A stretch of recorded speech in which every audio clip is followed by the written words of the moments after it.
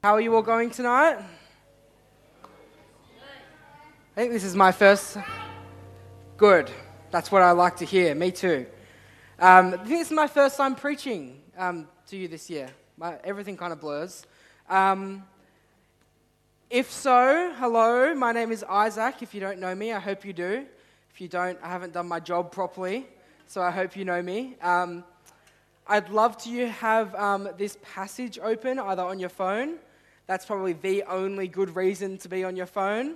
So if you're on your phone, be on your Bible. Very good. We're in John 3. And I'm just going to quickly read this, and then we're going to get started. It's a bit weird, a bit confusing, a bit like, what the heck, Jesus?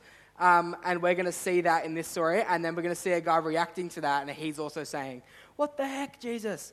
But we're going to work it out, and it's going to be really cool. So following on, John 3, starting at verse 1. Now, there was a Pharisee, a man named Nicodemus, who was a member of the Jewish ruling council. He came to Jesus at night and said, Rabbi, we know that you are a teacher who has come from God, for no one could perform the signs you are doing if God were not with him. Jesus replied, very truly I tell you, no one can see the kingdom of God unless they are born again. How can someone be born again when they are old? Nicodemus asked. Surely they cannot enter a second time into their mother's womb to be born. Jesus answered, very truly I tell you, no one can enter the kingdom of God unless they are born of water and the Spirit. Flesh gives birth to flesh, but the Spirit gives birth to spirit. You should not be surprised at my saying, you must be born again. The wind blows wherever it pleases. You hear its sound, but you cannot tell where it comes from or where it is going. So it is with everyone born of the Spirit. Now, quick show of hands. Put your hand up if you're like, I have no idea what's going on. Awesome. That's really good. That's kind of my thoughts. So we're hopefully going to unpack that. Hopefully by the end, there'll be less hands up when I ask that. It feels like ages ago now, but only a few years ago, I was at school, in high school, just like you. I went to Arndell, the best school ever. Thank you. Very good school. And I remember at school having different friends at school at different times. Some years I would grow closer to a certain group of friends. Some years I'd grow closer to a certain group of friends. Some years I'm like, ooh, girls are gross. Other years I'm like, oh yeah, girls are pretty cool, right? And so that changes over time. I remember that changing from year to year. From friendship group to friendship group, it would change over time. But I did have one friend. Titan, be quiet, please. I did have one friend from when I was about 5 years old. That's when I first met this friend, and at that time I was at Grossview Public School, who I always stayed close with. I knew him outside of school. Pretty much we would meet up every second day. I would say we'd play football together. We'd play video games together. We'd go to the pool together. We played this game on a very old, probably Windows 98, called Super Tux. I'm not sure if anyone played Super Tux. Look it up. It's a free game. It's terrible, but it's awesome. We played Super Tux for hours together, right? We'd do everything together. And this didn't seem to change no matter how old we were. What school we were going to, what year it was, we seemed to always be friends. We were always close. We always loved hanging out. We never seemed to got sick of each other. But then something happened. When we were both about 16, we both started to change. We started hanging out with different people. We started to enjoy doing different things. My friend changed, and I changed. And that affected our relationship. Now, I still get along with this guy and see him every now and again, but we weren't close compared to how we were for over 10 years because we both changed. Have you guys ever had a friend where they've changed and you feel like that affected your relationship?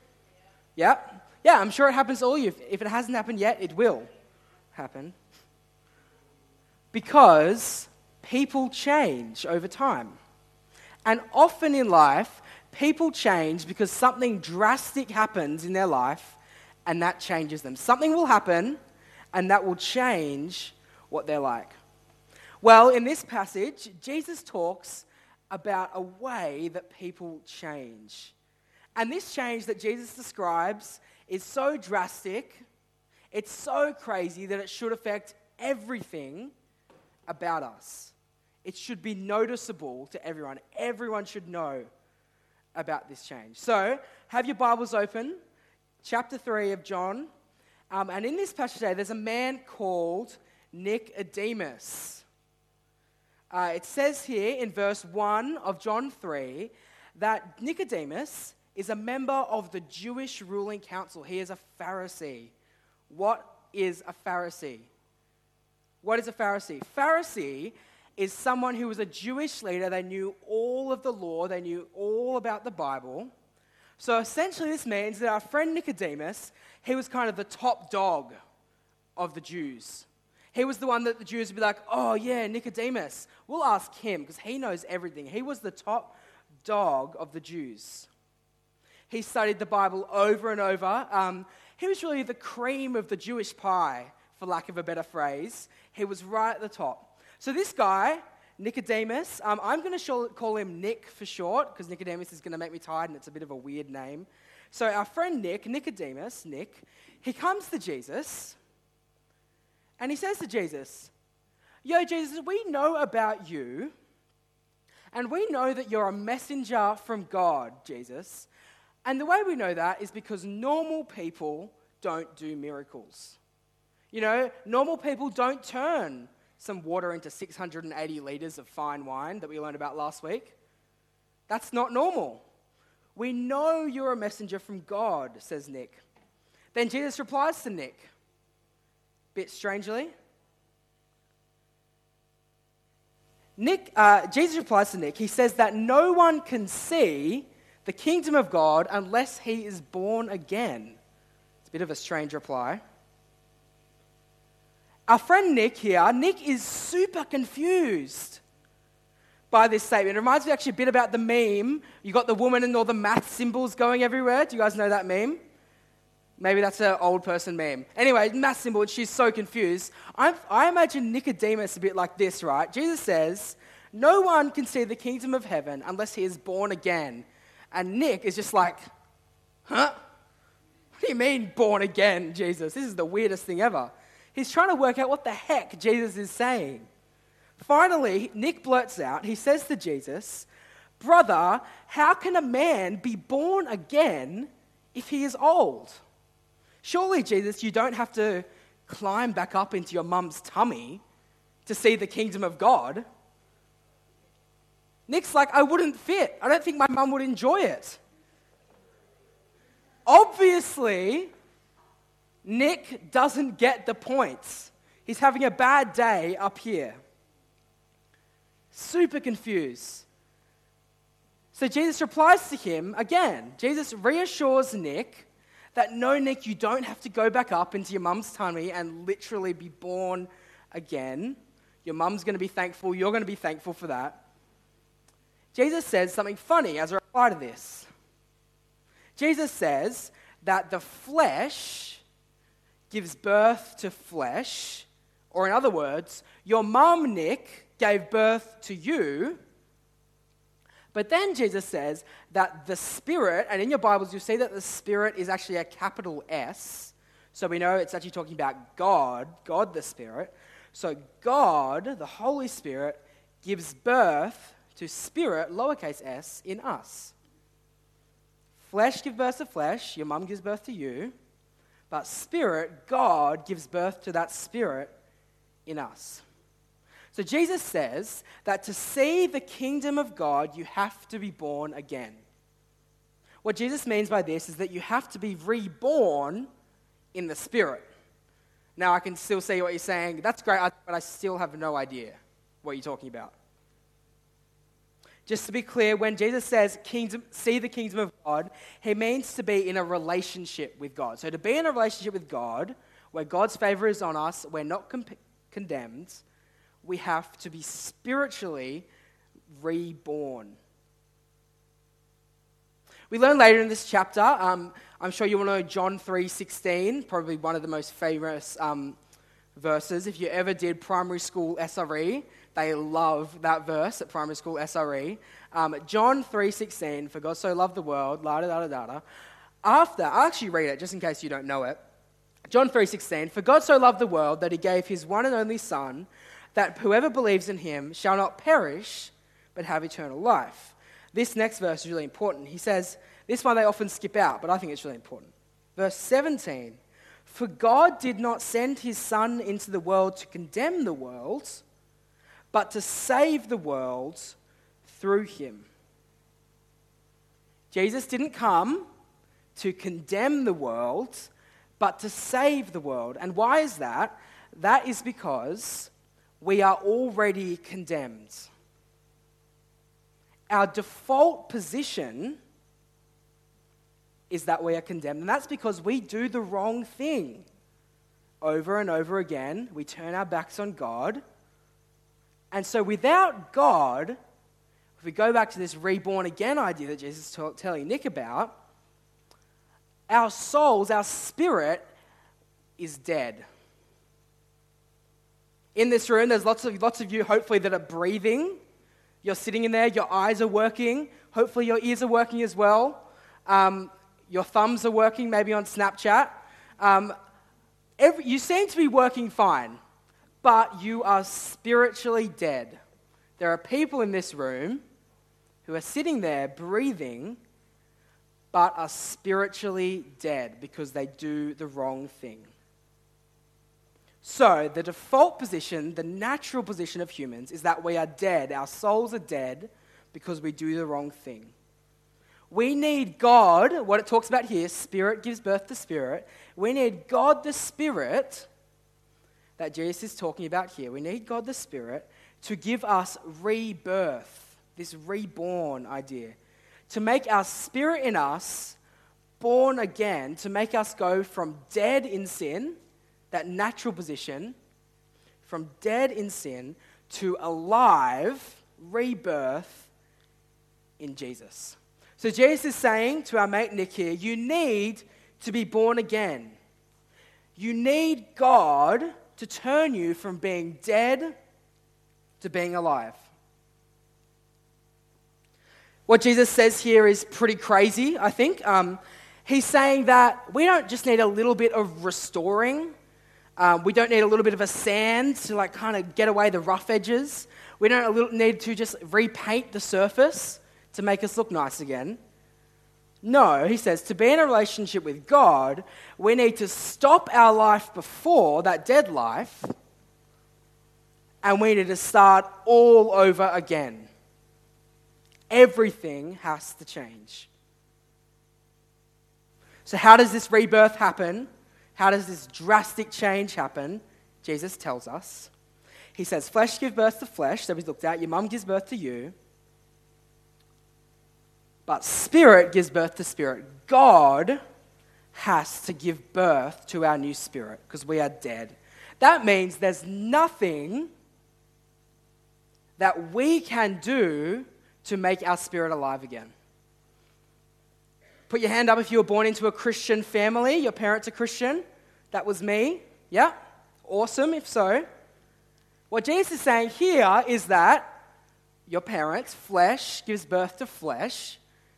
Being born into a Christian family doesn't give rebirth to your spirit, because Jesus says the spirit has to give rebirth to the spirit. There's nothing that we can do to get there.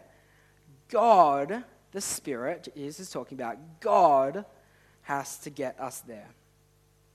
It's the Spirit that has to do it, not us. So firstly, I'm sure there are people in here tonight who have been reborn. So, if so, praise God. Thank you, Jesus, for giving rebirth to people in this room.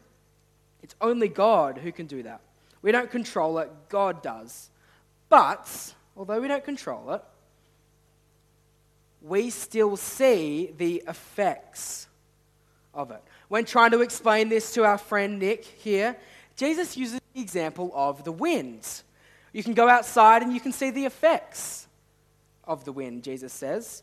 You might blow the trees, might make your hair go all bad. I get that a lot. You might be driving your car and you feel the car shaking. It's happened to me, a little bit scary. We can see the effect of the winds, but we can't control it. It's the same with those who follow Jesus. It's by God's grace. Grace is that word we use to describe how God is the one who saves us, not ourselves.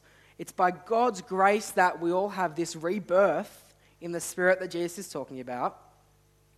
But we will see the effects of it.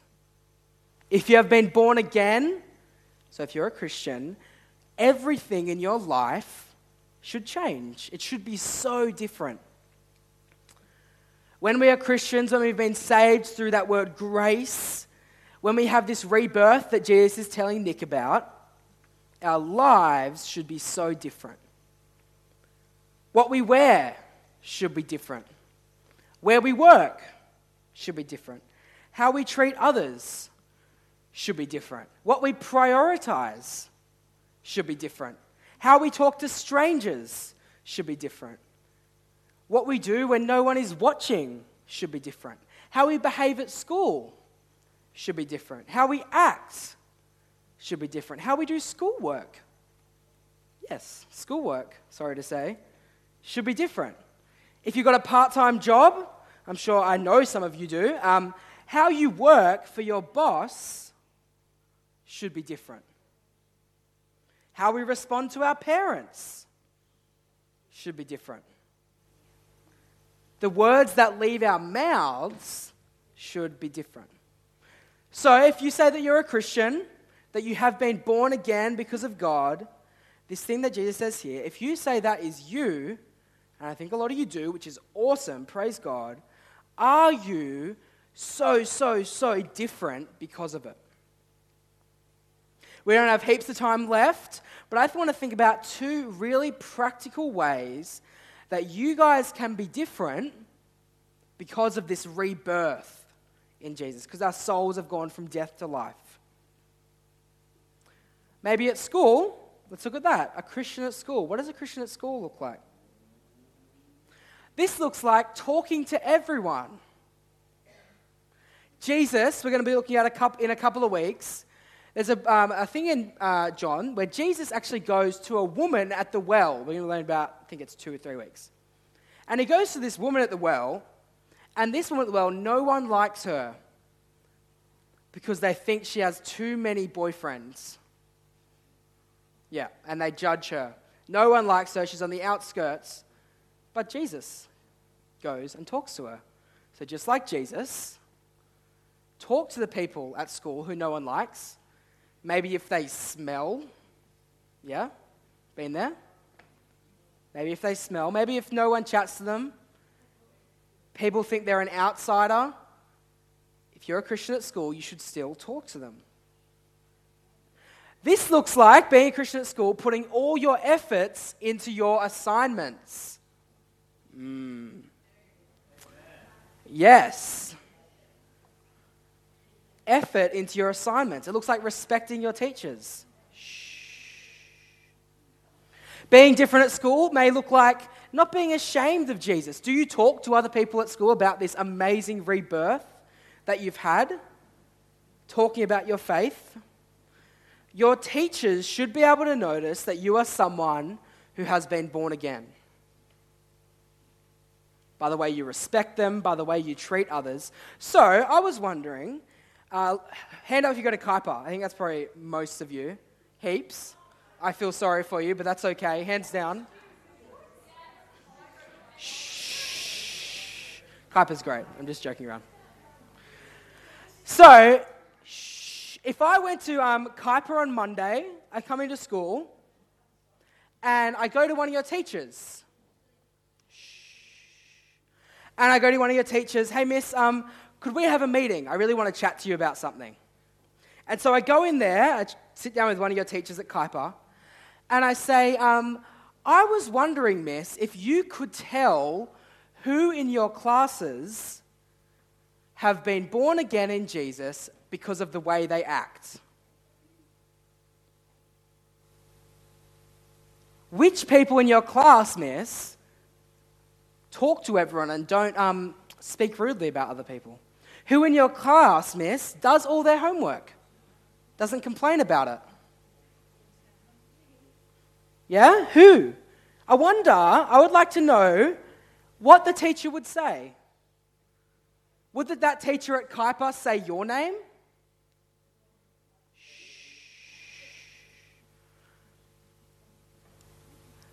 This rebirth that Jesus is talking about, it should change everything about us. Your teachers at school should be able to tell that you're different because of it. And I hope they do. And praise God if they do. That's awesome. I think one other way that I'm going to finish off with that we can be different at school and also in your life outside of school is how you speak. What comes out of your mouth, what you joke about, the words that leave your mouths. There's a book of the Bible called Ephesians. It's another one that Paul wrote, a bit of a letter. And he says this in Ephesians. He says, "Do not let any unwholesome talk come out of your mouths, but only what is helpful for building others up according to their needs, that it may benefit those who listen." So, what does that mean? Don't swear because you think it's cool. Christians don't do that. Boys and girls, but mainly boys, don't make inappropriate jokes about girls. Girls, don't gossip about each other.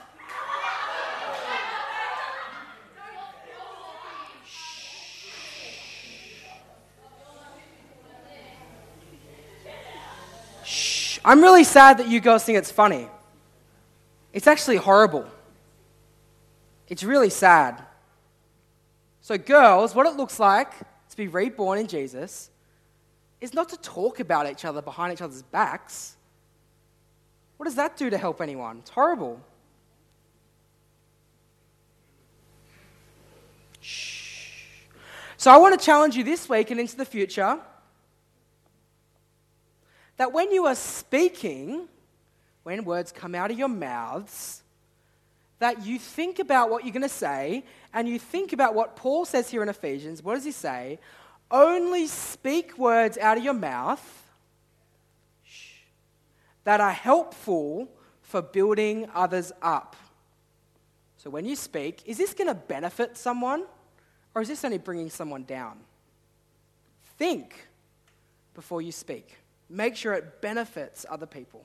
Now, I've been at Restore for a while, and I'm sure you see me, I wander around a lot, and I've heard a lot of unwholesome talk go on.